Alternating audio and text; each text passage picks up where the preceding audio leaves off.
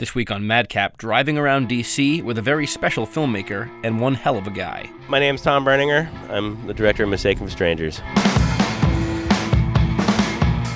My brother is Matt Berninger. He's a lead singer of The National. It's a pretty big indie rock band these days. It's more than just a rock doc. It's not a rock doc. It's about a younger brother and an older brother, and an older brother just happens to be a rock star. And how impossible is that for like a younger brother who's trying to make a name for himself in any way? All I wanted to do was make something good for my brother and for their band. That shot of you in L.A. in the pool. Yeah. Hey, Moby. I think that's Moby's house. Where?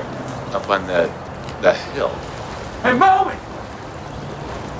Don't yell at the fucking neighbors. I mean, I knew the camera was on, but I was just like joking around. I didn't think that was going to be in the movie. That was a good scene. My brother didn't like it. Wasn't too happy with me. Tom Berninger, director of Mistaken for Strangers, Friday on madcapdc.org.